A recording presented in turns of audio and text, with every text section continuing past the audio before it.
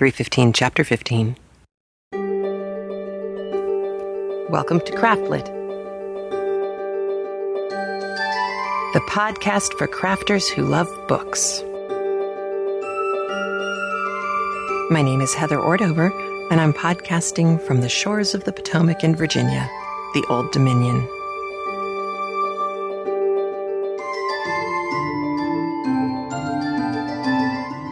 Episode 315, Falling. This episode brought to you by Little Acorn Creations, handmade accessories for heart and home. And Knit Circus, the e-newsletter delivered to your mailbox, bringing you 3 rings of knitting, sewing, and fun. You can find out more at www.knitcircus.com. And Pennywise Consulting, technology solutions for your small business. And links to all of our sponsors can be found in the sidebar of the show notes at craftlit.com. Please visit them, as their support for the show is one of the things that keeps it free for you. Well, hello. It is actually falling here. I don't know if it's going to last. I don't know if we're going to have another spike of heat, but for now, it was 56 degrees when I walked my son to the bus stop this morning. Yes, because they're back in school, which is the only reason I'm still surviving. And it was gorgeous, dry, crisp. Been waiting for that. So I hope wherever you are, the weather is also really wonderful and marvelous.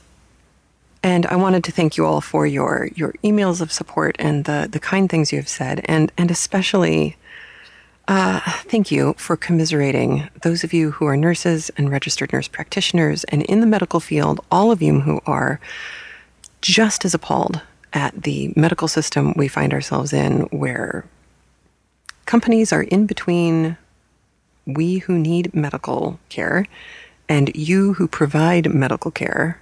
And those people in the middle seem to be the only ones who are making any money. And something's wrong. Something's wrong when somebody is making money off of the rest of us getting sick. And I'm not pleased. And I'm writing letters. And you know that can't be good for anyone. But yes, I am going to, in fact, have to stop the Just the Books feed after this book is over. I won't stop before, but I'm not going to be able to keep doing it. I am going to have to pursue employment. I've started the process. It is a long, slow slog to transfer your teaching license from one state to another. It is also an expensive one, and I will have to fund that by working. So that part kind of stinks. But, everybody works. Whether you're making tons of money or not, everybody's working at something. So a thing that I found out about this week that I thought you might be interested in is I got an email on Ravelry called Halos of Hope Podcaster Throwdown. This is a note from a listener Jen, and she wanted me to communicate the following to you. Laura and Jen are hosting what they're calling the Podcast Throwdown, Rumble in the Stash. They're the co-hosts of the Naughty Girls Knitcast, and they're working with Benjamin Levisay on a project to get hats for Halos of Hope. Basically, they are initialing a general challenge to all podcast hosts to try and get listeners to donate more hats to Halos of Hope than the other podcasts' listeners. So the rules are, there are no rules. No, we're just kidding. But it's more like a playground-style throwdown, so there aren't too many rules. It boils down to this. I can do whatever I want to get you to donate hats. I'm just going to ask you nicely. You can donate to multiple podcast teams, but each individual hat will only count towards one team. There is a link to guidelines for the Halos of Hope Throwdown. You can get that link with the guidelines in it at craftlit.com, episode 315, or at halosofhope.org. That's all one word, halosofhope, /volunteers/cap-patterns-a-guidelines.html. And that's pretty much it. So, be nice, donate lots of hats, and then give us credit. And we'll see how many Craftlit people can do this. I know not all of you listen in real time, so it's going to be kind of a challenge to get the word out to you, but I will try my best.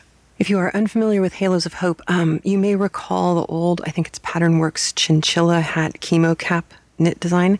This is along those same lines. This was started by a woman who had fast metastasizing breast cancer and survived, thank God. And now she runs this 501c3 charity, which means it's a legal, actual not-for-profit charity group. And so they're just trying to get more hats into the hands of people who need them. Soft hats, cotton's good. There's lots of guidelines. There's lots of free patterns. Should be washable. All of that information is at their Halos of Hope website. So I am going to try my best to get at least one hat in. It's hard with all the socks that we're doing for the grounded knit-alongs and the grounded novel rollout, but I am going to try because I think I actually still have some chinchilla left over from forever ago. So take a look. I think this is a great idea, and I hope you guys can participate. Ooh, and the last little newsy bit before the book. I have some news that's so exciting. I have a pattern in an upcoming book. And this book, I wish I'd come up with this idea myself. This book is called Hitch, Patterns Inspired by the Films of Alfred Hitchcock. I know, right? How cool is that?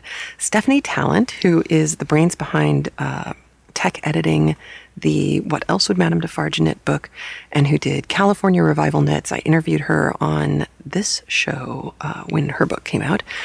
She's one of those people who just does everything, and she does it all beautifully. And on top of it all, she's a veterinarian. So she's like, genius person. She came up with this idea, and like the Defarge books, she has built a book of patterns with a whole mess load of really cool designers. And the designers are getting paid, just like with the Defarge books. And so we have this huge collection of really cool, beautiful, very couture-like garments. There are some sweaters in here that I'm going to have to lose a little bit more weight to wear just so I can rock it like the free world. It's gorgeous stuff. Between the Rio gloves, which I love, and the $1,100 sweater. I love this. It's a pattern based on Lisa's Clothes in Rear Window. Just gorgeous. As you can imagine, anything that was designed with Grace Kelly in mind, it's going to be stunning. And there's quite a bit. And of course, if you know Hitchcock movies, you'll love it all that much more because they look like stuff from the movies. That's really exciting stuff. And unlike Defarge books, which take into account kind of time periods long past, this has this fabulous retro modern feel to it, because kind of with the Mad Men vibe that's out there, we've got the same kind of thing going here. So it's really timely, in a way that the Defarge books aren't necessarily, which is not to disparage the Defarge books, just to say that if you're expecting it to look like a book of Defarge patterns, you are misguided. This is a far more hip and in many ways a couture-like book. You will see some crossover designers, not just me. You'll see Elizabeth Green Musselman, you'll see Becky Herrick, Stephanie Talent, Jalis Spiro, and Anna Dalvey, for those of you who follow her stuff. A lot of Cooperative Press people here, and that should be no surprise, because Cooperative Press is, after all, cooperative, and we all know each other and like each other, and it's really cool. So I'm thrilled that this book is coming out, and I'm so excited to put a link to the Ravelry page in the show notes so you can go and have a look at Hitch, Patterns Inspired by the Films of Alfred Hitchcock, by Stephanie Talent from Cooperative Press, September 2013. So, on to Age of Innocence. A couple of weeks ago, I mentioned Remains of the Day on the podcast, and I got lots of interesting comments. Actually, the last couple of weeks, I've got lots of interesting email and comments with all of the Michigas that's been going on. But when I mentioned Remains of the Day, which was a Merchant Ivory movie from the early 90s. If you haven't seen it, you really must. It's a young Emma Thompson and a younger Anthony Hopkins, and it's marvelous and heartbreaking. And one of the things I got back was a list on the comments at Craftlit of other movies that have that same kind of, it's not even ships passing in the night, it's missed opportunities. It's more specific than just, oh, I guess that didn't work out. It's a series, a connected series of coulda, woulda, shouldas, and the painful, heartbreakingly painful missed opportunities, moments that never happened that should have. And the cool part about Remains of the Day is, like with Sense and Sensibility, when Ang Lee did such an amazing job, when he was still not, as far as the mythology goes, still not able to fully speak English at the time. The book Remains of the Day was written by Kazuo Ishiguro, and I'm fairly certain I just butchered his name. But he's Japanese born. Yeah, I think he was born in Nagasaki, but he moved to England when he was 5. So he grew up in England. But this is, the same thing about Bram Stoker. Bram Stoker wrote this fabulous book, but he had that outsider's eye because he grew up in Ireland. And we've talked about this before on the podcast. And I think Ishiguro had that, even though he grew up in Britain for, the vast majority of his childhood. When your parents are from the outside of the culture that you're living in, they're going to communicate a lot of that razor sharp insight to you. And boy, did Ishiguro nail the people and the place and the time in Remains of the Day. And one of the other books that was brought up was One Day. If you didn't read One Day, the movie was fine. It was fine. The book was awesome. And I mean, a very simple conceit, but boy, does it suck you in. It was kind of like The Time Traveler's Wife for me that way, that you just get completely sucked in and wrapped up and you just can't help yourself. And marvelous fun. Sad, marvelous fun, but marvelous nonetheless. So it's fascinating to me looking at those missed opportunity books that are so good, and how with Remains of the Day you have that kind of outsider's insight into the people and places. Here we have Edith Wharton, who is not an outsider at all. She's very on the inside of this world. And I think it's because this world that we are getting a chance to go into and look at is such a rarefied world and such a closed world to the rest of us, that I trust her, and trust her maybe even more than I would an outsider. And normally I think outsiders have that extraordinary ability to see with an untainted eye. Kind of like when an art teacher is telling you to draw what you see, not what you know. Because, for example, if you have a coffee mug next to you and it's at an angle from you, you know that the mug has a round opening. So you are very likely, if you're trying to draw the coffee mug, you are very likely to try and draw the opening as a circle. Well, it's not a circle because you're not looking down over the top at the circle, you're looking from the side. So it's kind of an oval. And if you draw what you know, you'll draw it wrong. You'll draw a circle. If you draw what you see, you have a much better opportunity of drawing that kind of off-kilter, angular oval that is actually the representation of what you're looking at.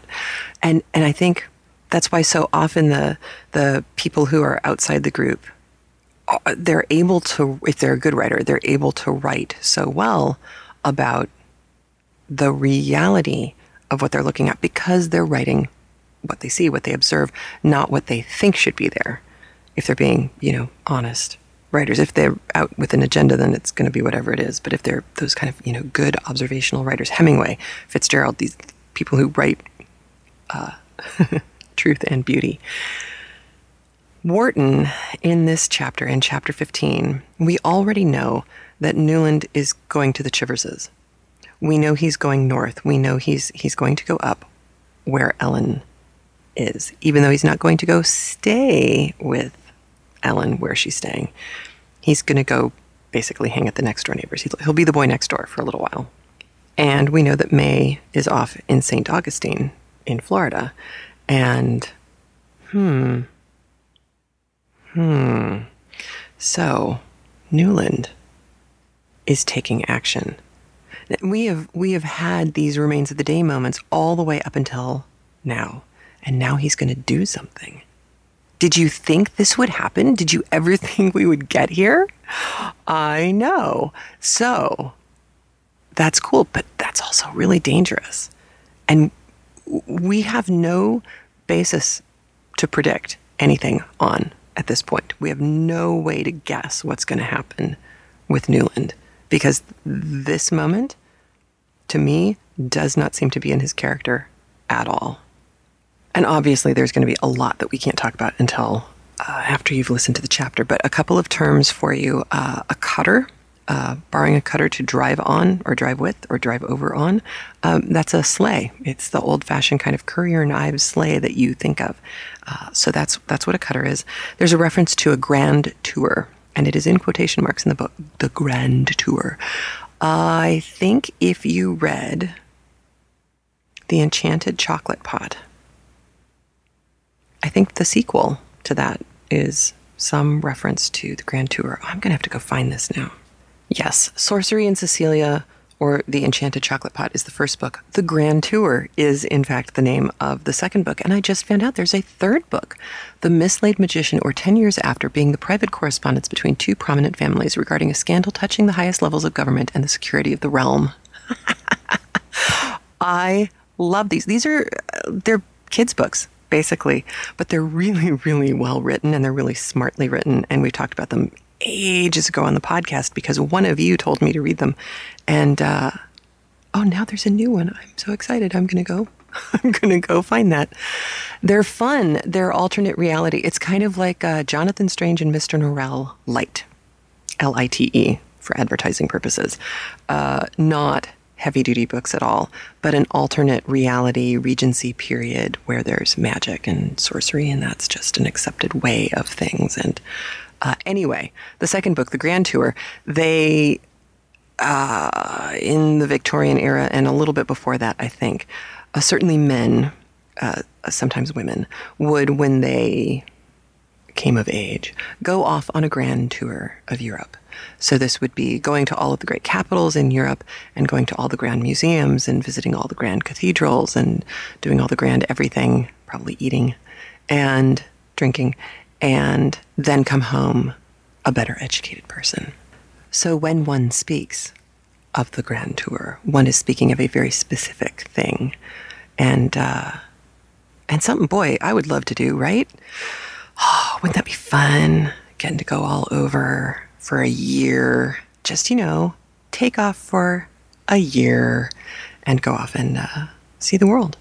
Not a bad idea. Now, there's also a conversation again about patroons. These are original landowners from the 1600s, people who got the original land charter in this part of the country, in old New York, old school New York. And if you go back and listen to The Legend of Sleepy Hollow, which is available on the Just the Books feed, if you go to iTunes, it's one of the original episodes. I think it's like 38 or something like that. It's three episodes. And of course, now that we're getting closer to Halloween, it's an excellent time to go back and listen to The Legend of Sleepy Hollow. But I talked at length, as I recall, about Washington Irving and this part of the country. And now that we actually get to go to this part of the country with Edith Wharton, we get to travel north of the city through Riverdale and up past Spuyten Duyvil, and which is an awesome train stop. I actually even mentioned Spuyten Duyvil in my novel, Grounded, because I had to type the word. I was so excited.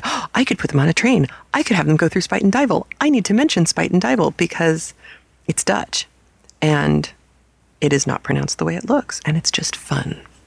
But I digress. If you ever have the chance to go to New York and go north of the city on the Hudson River line on a Metro North train, you'll go through the city, you'll go up above ground, you'll cross the Harlem River, you will make a left and go past Spuyten Duyvil, and then you'll go up the Hudson. It is gorgeous. It is beautiful. And you will, if you're paying attention and not just looking at the water, before you hit Tarrytown, you will go right past Washington Irving's home. And it's beautiful and it's lovely, and you can see it through the trees, especially if you're going up when it's, the fall or the winter and the leaves are starting to come down. But even when it's bright green, if you're paying attention, you can see it. It's quite close to the train tracks. Beautiful little home. Well, even by today's standards, Washington Irving's home is a lovely size. It's certainly not a mansion by today's McMansion standards, but it's a nice-sized home. However, there are other homes you can visit in that area that are indeed mansions.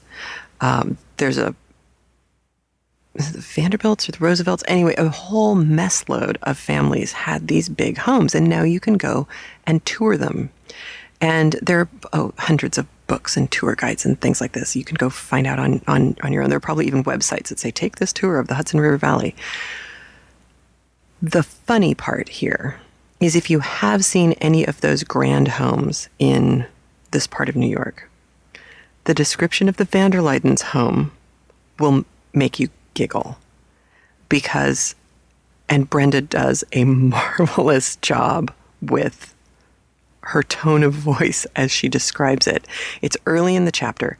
It is a marvelously wry description. And I wish I could tell you who it is that Edith Wharton is insulting. I'm not positive who she's going after. I've been trying to research some of these homes, and I haven't found one that matches the description. But for any of you who have done the grand tour of the Hudson River Valley, do write in and let me know if you've seen the place that she's talking about, because I am willing to bet hard, cold cash that she's making fun of somebody specific. Now, there's one other thing to listen for. Well, there's a lot to listen to in this chapter, but another thing to listen for is the list of authors and books at the end. I'll tell you more about these when we get there.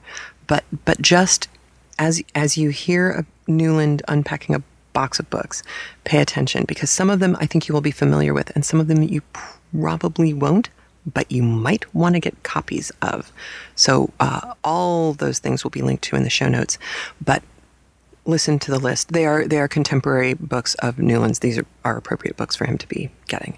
So just keep your ears open, and we'll talk about those more on the flip side. And with that, I think we are ready for Chapter 15 of The Age of Innocence by Edith Wharton.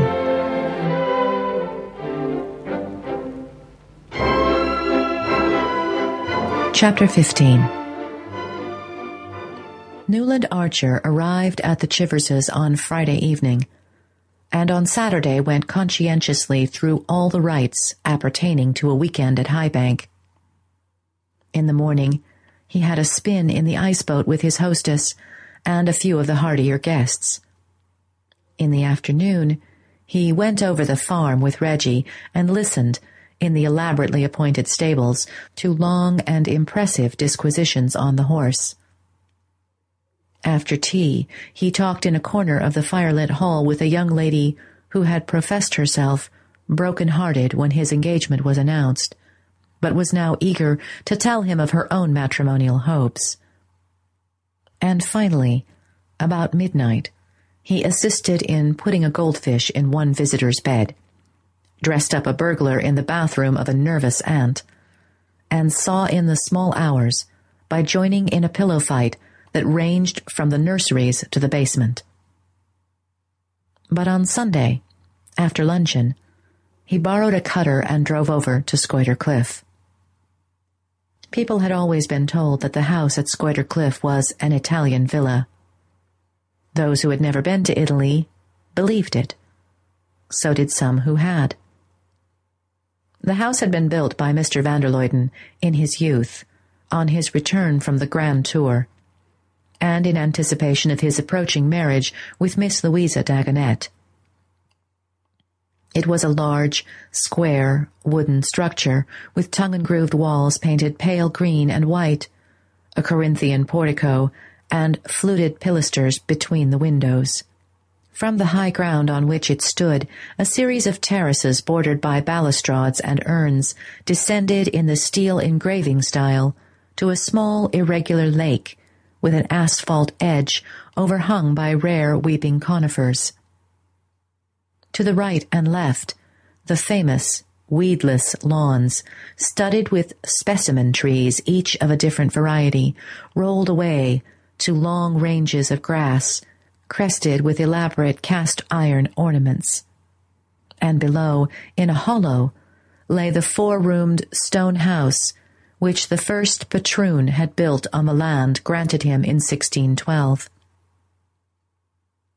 Against the uniform sheet of snow and the grayish winter sky, the Italian villa loomed up rather grimly. Even in summer it kept its distance, and the boldest Coleus bed had never ventured nearer than 30 feet from its awful front. Now, as Archer rang the bell, the long tinkle seemed to echo through a mausoleum, and the surprise of the butler, who at length responded to the call, was as great as though he had been summoned from his final sleep. Happily, Archer was of the family, and therefore, irregular though his arrival was, entitled to be informed that the Countess Olenska was out, having driven to afternoon service with Mrs. van der Luyden exactly 3/4 of an hour earlier. "Mr. van der Luyden," the butler continued, "is in, sir, but my impression is that he is either finishing his nap or else reading yesterday's Evening Post. I heard him say, sir, on his return from church this morning, that he intended to look through the Evening Post after luncheon. If you like, sir, I might go to the library door and listen." But Archer, thanking him, said that he would go and meet the ladies, and the butler, obviously relieved, closed the door on him majestically. A groom took the cutter to the stables, and Archer struck through the park to the high road. The village of Scoider Cliff was only 1.5 miles away, but he knew that Mrs. van der Luyden never walked, and that he must keep to the road to meet the carriage. Presently, however, coming down a footpath that crossed the highway, he caught sight of a slight figure in a red cloak, with a big dog running ahead. He hurried forward, and Madame Olenska stopped short with a smile of welcome. "Ah, you've come," she said, and drew her hand from her muff. The red cloak made her look gay and vivid, like the Ellen Mingott of old days, and he laughed as he took her hand and answered, "I came to see what you were running away from." Her face clouded over, but she answered, "Ah, well, you will see presently." The answer puzzled him. "Why, do you mean that you've been overtaken?" She shrugged her shoulders with a little movement like Nastasia's, and rejoined in a lighter tone, "Shall we walk on? I'm so cold after the sermon. What does it matter now you're here to protect me?" The blood rose to his temples, and he caught a fold of her cloak. "Ellen, what is it? You must tell me." "Oh, presently. Let's run a race first. My feet are freezing to the ground," she cried, and gathering up the cloak, she fled away across the snow, the dog leaping about her with challenging barks. For a moment, Archer stood watching, his gaze delighted by the flash of the red meteor against the snow. Then he started after her, and they met, panting and laughing, at a wicket that led into the park. She turned up at him and smiled. "I knew you'd come."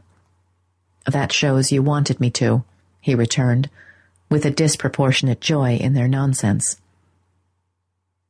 The white glitter of the trees filled the air with its own mysterious brightness, and as they walked over the snow, the ground seemed to sing under their feet. "Where did you come from?" Madame Olenska asked. He told her and added, "It was because I got your note." After a pause, she said, with a just perceptible chill in her voice, "May asked you to take care of me." "I didn't need any asking." "You mean I'm so evidently helpless and defenseless? What a poor thing you must all think me. But women here seem never to feel the need, any more than the blessed in heaven." He lowered his voice to ask, "What sort of need?" "Oh, don't ask me. I don't speak your language," she retorted petulantly. The answer smote him like a blow, and he stood still in the path looking down at her. "What did I come for if I don't speak yours?" "Oh, my friend."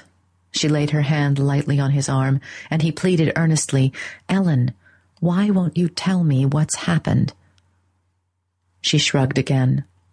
"Does anything ever happen in heaven?" He was silent, and they walked on a few yards without exchanging a word. Finally, she said, "I will tell you, but where?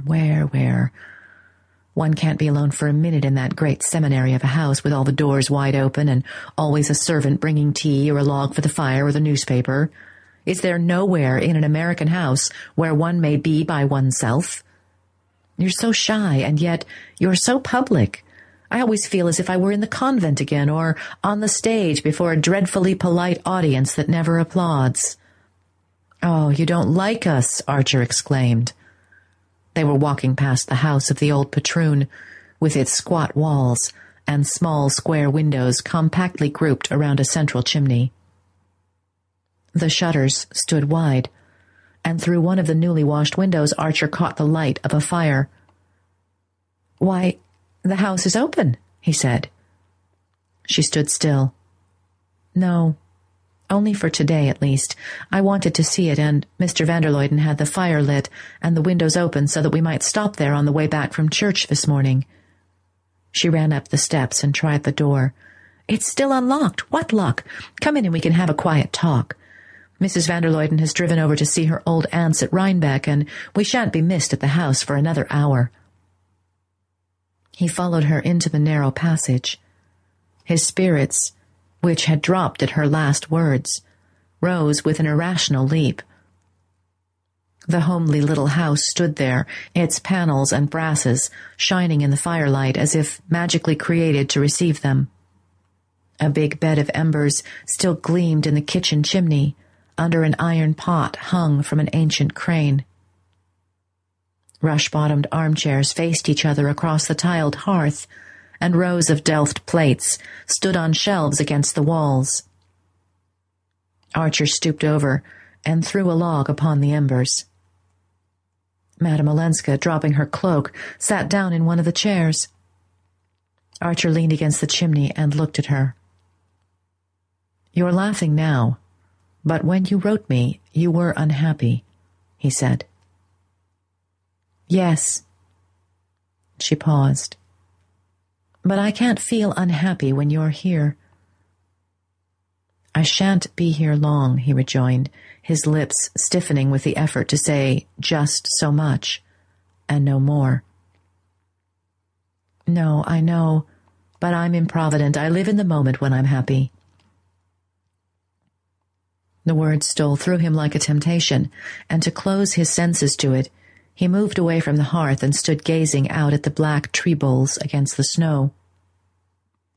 But it was as if she too had shifted her place, and he still saw her, between himself and the trees, drooping over the fire with her indolent smile. Archer's heart was beating insubordinately. What if it were from him that she had been running away, and if she had waited to tell him so till they were here alone together in this secret room? "Ellen, if I'm really a help to you, if you really wanted me to come, tell me what's wrong, tell me what it is you're running away from," he insisted. He spoke without shifting his position, without even turning to look at her. If the thing was to happen, It was to happen in this way, with the whole width of the room between them, and his eyes still fixed on the outer snow. For a long moment she was silent, and in that moment Archer imagined her, almost heard her, stealing up behind him to throw her light arms around his neck. While he waited, soul and body throbbing with the miracle to come, his eyes mechanically received the image of a heavily coated man with his fur collar turned up, who was advancing along the path to the house. The man was Julius Beaufort. "Oh," Archer cried, bursting into a laugh. Madame Olenska had sprung up and moved to his side, slipping her hand into his, but after a glance through the window, her face paled, and she shrank back. "So that was it," Archer said derisively. "I didn't know he was here," Madame Olenska murmured. Her hand still clung to Archer's, but he drew away from her and, walking into the passage, threw open the door of the house. "Hello, Beaufort. This way. Madame Olenska was expecting you," he said. During his journey back to New York the next morning, Archer relived, with a fatiguing vividness, his last moments at Scoider Cliff. Beaufort, though clearly annoyed at finding him with Madame Olenska, had, as usual, carried off the situation high-handedly. His way of ignoring people whose presence inconvenienced him actually gave them, if they were sensitive to it, a feeling of invisibility, of non-existence. Archer, as the three strolled back through the park, was aware of this odd sense of disembodiment, and, humbling as it was to his vanity, it gave him the ghostly advantage of observing unobserved. Beaufort had entered the little house with his usual easy assurance, but he could not smile away the vertical line between his eyes. It was fairly clear that Madame Olenska had not known that he was coming, though her words to Archer had hinted at the possibility. At any rate, she had evidently not told him where she was going when she left New York, and her unexplained departure had exasperated him. The ostensible reason of his appearance was the discovery, the very night before, of a perfect little house, not in the market, which was really just the thing for her, but would be snapped up instantly if she didn't take it, and he was loud in mock reproaches for the dance she had led him in running away, just as he had found it. If only this new dodge for talking along a wire had been a little bit nearer perfection, I might have told you all this from town, and been toasting my toes before the club fire at this minute, instead of tramping after you through the snow, he grumbled, disguising a real irritation under the pretense of it.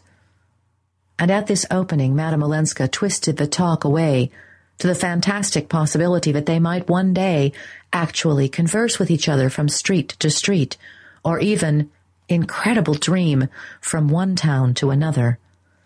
This struck from all three allusions to Edgar Poe and Jules Verne, and such platitudes as naturally rise to the lips of the most intelligent when they are talking against time and dealing with a new invention in which it would seem ingenuous to believe too soon.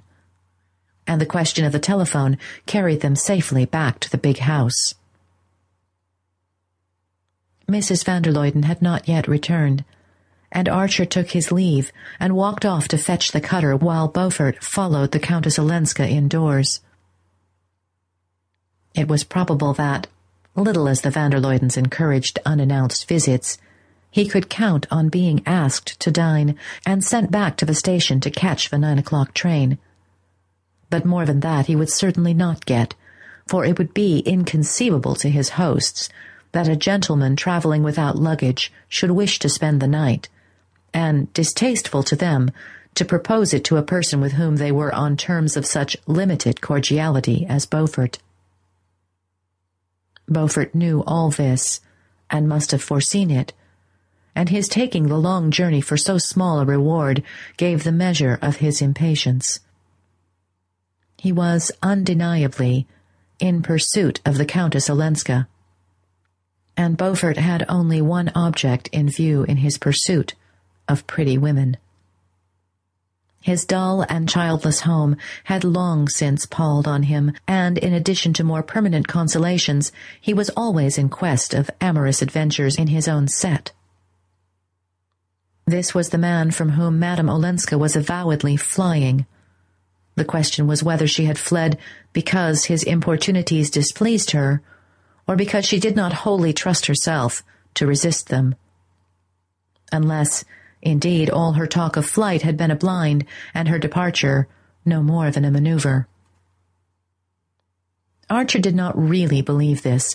Little as he had actually seen of Madame Olenska, he was beginning to think that he could read her face, and if not her face, her voice, and both had betrayed annoyance and even dismay at Beaufort's sudden appearance.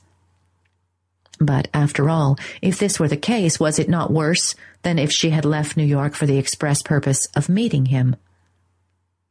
If she had done that, she ceased to be an object of interest. She threw in her lot with the vulgarest of dissemblers. A woman engaged in a love affair with Beaufort classed herself irretrievably. No, it was worse 1,000 times if, judging Beaufort and probably despising him, she was yet drawn to him by all that gave him an advantage over the other men about her. His habit of 2 continents and 2 societies, his familiar association with artists and actors and people generally in the world's eye, and his careless contempt for local prejudices. Beaufort was vulgar. He was uneducated. He was purse-proud. But the circumstances of his life and a certain native shrewdness made him better worth talking to than many men, morally and socially his betters, whose horizon was bounded by the Battery and the Central Park. How should anyone coming from a wider world not feel the difference and be attracted by it? Madame Olenska, in a burst of irritation, had said to Archer that he and she did not talk the same language, and the young man knew that in some respects this was true. But Beaufort understood every turn of her dialect and spoke it fluently. His view of life, his tone, his attitude were merely a coarser reflection of those revealed in Count Olenski's letter. This might seem to be his disadvantage with Count Olenski's wife, but Archer was too intelligent to think that a young woman like Ellen Olenska would necessarily recoil from everything that reminded her of her past. She might believe herself wholly in revolt against it, but what had charmed her in it would still charm her, even though it were against her will. Thus, with a painful impartiality, did the young man make out the case for Beaufort and for Beaufort's victim. A longing to enlighten her was strong in him, and there were moments when he imagined that all she asked was to be enlightened. That evening he unpacked his books from London. The box was full of things he had been waiting for impatiently: a new volume of Herbert Spencer, another collection of the prolific Alphonse Daudet's brilliant tales, and a novel called Middlemarch, as to which there had lately been interesting things said in the reviews. He had declined 3 dinner invitations in favor of this feast, but though he turned the pages with the sensuous joy of the book lover, he did not know what he was reading, and one book after another dropped from his hand. Suddenly, among them, he lit on a small volume of verse which he had ordered because the name had attracted him: The House of Life. He took it up and found himself plunged in an atmosphere unlike any he had ever breathed in books, so warm, so rich, and yet so ineffably tender, that it gave a new and haunting beauty to the most elementary of human passions. All through the night, he pursued through those enchanted pages the vision of a woman who had the face of Ellen Olenska. But when he woke the next morning and looked out at the brownstone houses across the street, and thought of his desk in Mr. Letterblair's office, and the family pew in Grace Church.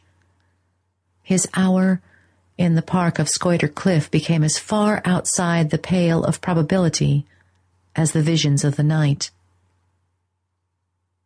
"Mercy, how pale you look, Newland," Janey commented over the coffee cups at breakfast, and his mother added, "Newland, dear, I've noticed lately that you've been coughing.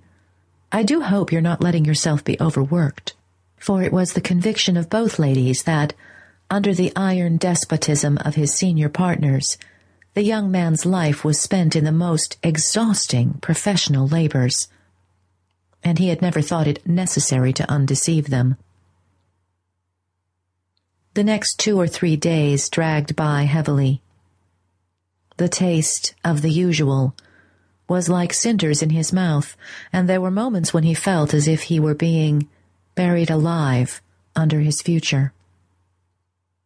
He heard nothing of the Countess Olenska or of the perfect little house, and though he met Beaufort at the club, they merely nodded at each other across the whist tables.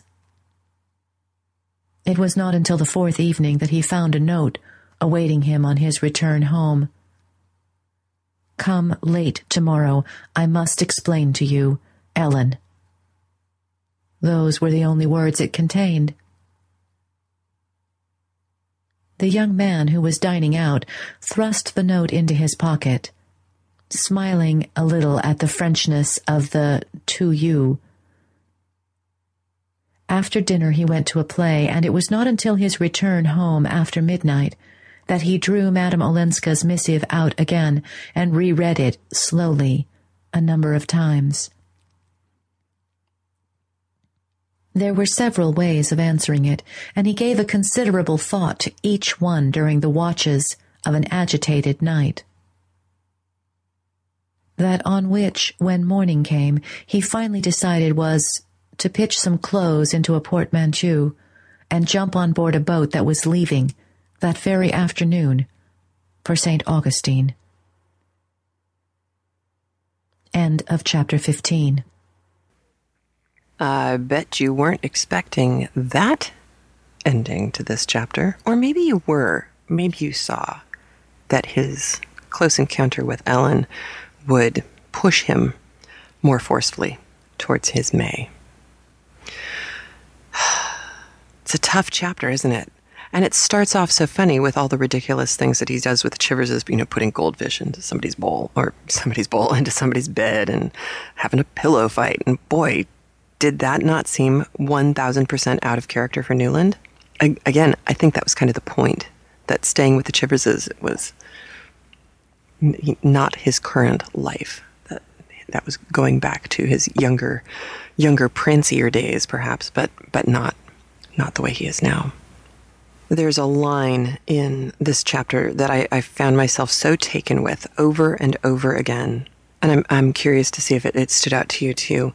When he and Ellen are alone together in the patroon's cottage, it says, "He spoke without shifting his position, without even turning to look at her. If the thing was to happen, it was to happen this way, with the whole width of the room between them, and his eyes still fixed on the outer snow."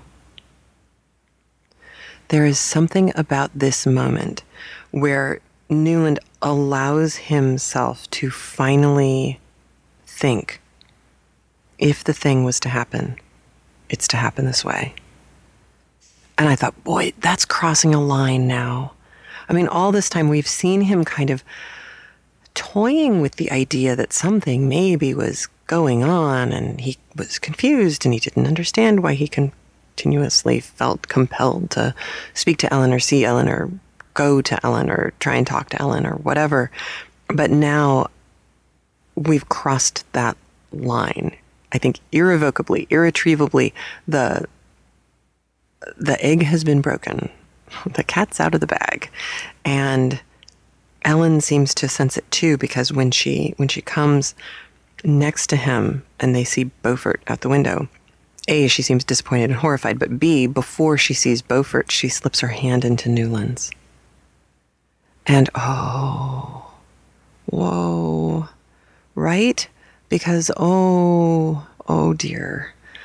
Now they know. Now they know they both know without any question. It's like that moment when you realize that you've been attracted to a friend of yours for a very long time and find out that they've been attracted to you too. And now there's the elephant in the room. Now there's well, golly, now what?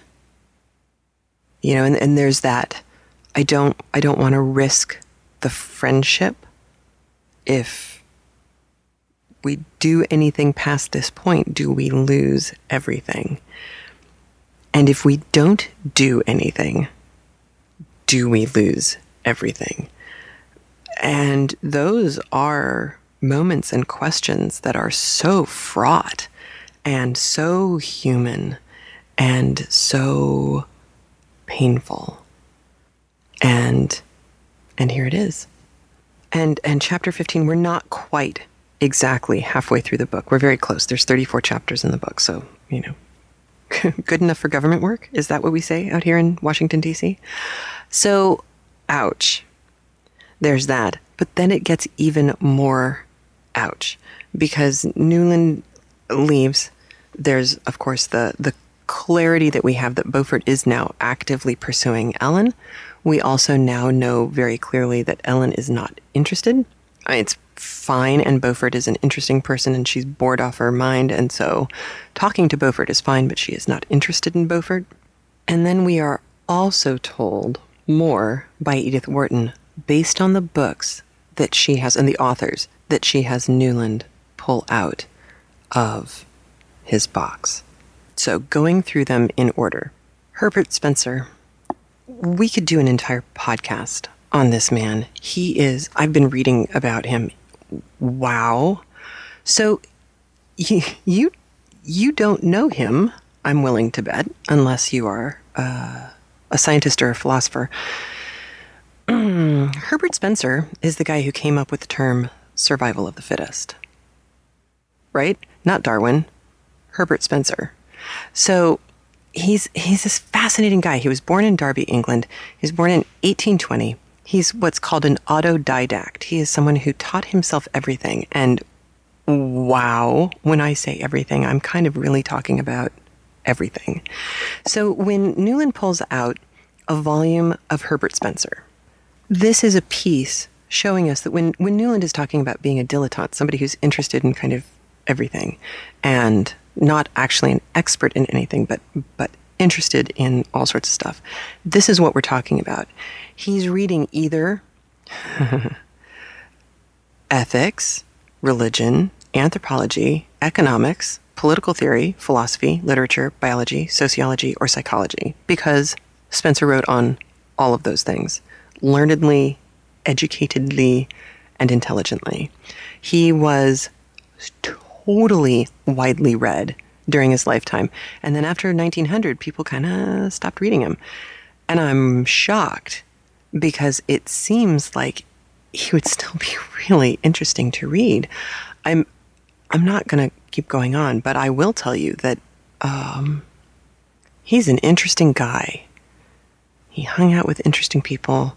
He wrote a lot of really cool things. And he seems to, one of the things that I think is so interesting is because he was so interested in so many things himself and so self-educated in so many interesting things, he drew from everything as he learned about new stuff. He wasn't pigeonholed into, well, I'm a philosopher and therefore I only see things through the lens of philosophy, or I only see things through the lens of biology. So that's the first book that Newland draws out. Another is a collection of the prolific Alphonse Daudet's brilliant tales. This would probably have been a book called Letters from My Mill. It probably would have been written in French. And that was, in fact, the book that seems to have brought Alphonse Daudet into everybody's notice. And then, of course, Middlemarch, which we will do on the podcast eventually. I'm waiting for a good enough recording. And Middlemarch is an interesting choice here. Middlemarch, written by George Eliot, which is the pen name of Mary Ann Evans. Middlemarch is fascinating. It's written in the 1870s, but it takes place in the early 1830s and has some real interesting themes going on. Status of women, nature of marriage, sound familiar? Idealism, self-interest, religion, hypocrisy, political reform, education. It is a sprawling, big, almost Dickensian in it's huge. It's a big book. Minutes are written by a woman. And Newland and his treatment of, understanding of, interest in women is fascinating. And you're going to see more of that in next week's chapter as well. So I thought it was really kind of a nice tip of the hat that Edith Wharton gives here to George Eliot, which is cool. But the last book, The House of Life, this is the book of poems that captures Newland's attention. This book is the important one.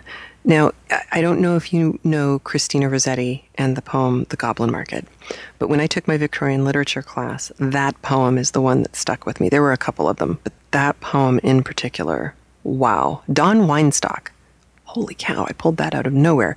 Don Weinstock was my professor, and he clearly loved Christina Rossetti. Well, her brother is Dante Rossetti, Dante Gabriel Rossetti, I think, and he wrote this volume of sonnets called The House of Life. It's a really interesting book for Newland to have gotten swept up in, because it is a book of sonnets that deal with time.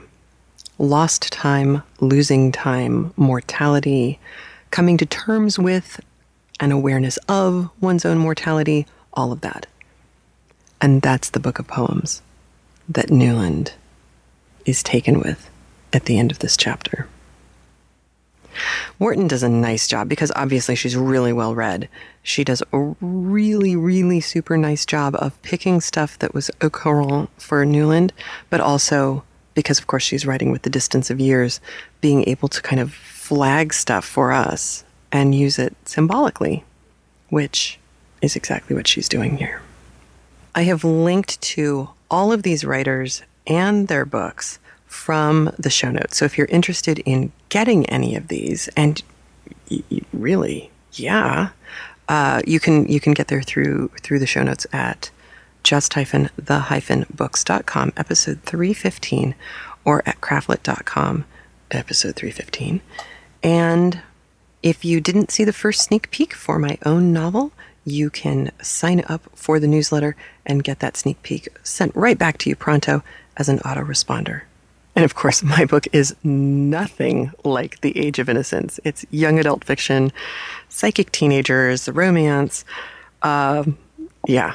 So if you are not interested in that kind of book, in that kind of lowbrow entertainment, but you know somebody who might be, please lead them to either the Facebook page for Grounded, The Seven, Book 1, or the webpage, groundedseries.com, or just send them over to the mailing list that you can link to from the show notes and let them sign up. And I wanted to thank everyone who joined in the giveaways last month. We had winners, and let's see. Cheryl W. won the yarn from Meg, and Rosemary C. won a copy of Bigfoot Knits by pinning the cover on Pinterest. It was that simple. And this month, our giveaway is for my book, Grounded. I'll give away one paperback copy and one electronic copy, and all of that information is on our giveaways page, which you can get to from visiting the show notes at craftlit.com. And right at the top, you'll see information on baby Lily. Yes, they are still trapped in Singapore, so please help if you can. It's horrible. And the giveaway information is there too. So, thank you. And thank you, as always, for your support and for listening and for enjoying books as much as I do. It makes me happy. I hope your week is a great one. I will talk to you soon. And thank you for your understanding and patience about me having to go back to doing just one podcast as I start working full-time again for somebody else. Thanks and have a great week. I'll talk to you soon. Bye. Like Craftlit? Leave us a review on iTunes, like us on Facebook, or post a link to us when you comment on literary blogs. You can listen via Stitcher Radio, craftlit.com, just-the-books.com, or via our Android, our new Windows 8, or iPhone app. You can also use the free Craftlit app to access premium subscriber content. Just the Books and Craftlit are made possible by the support of our listeners, and for that, I am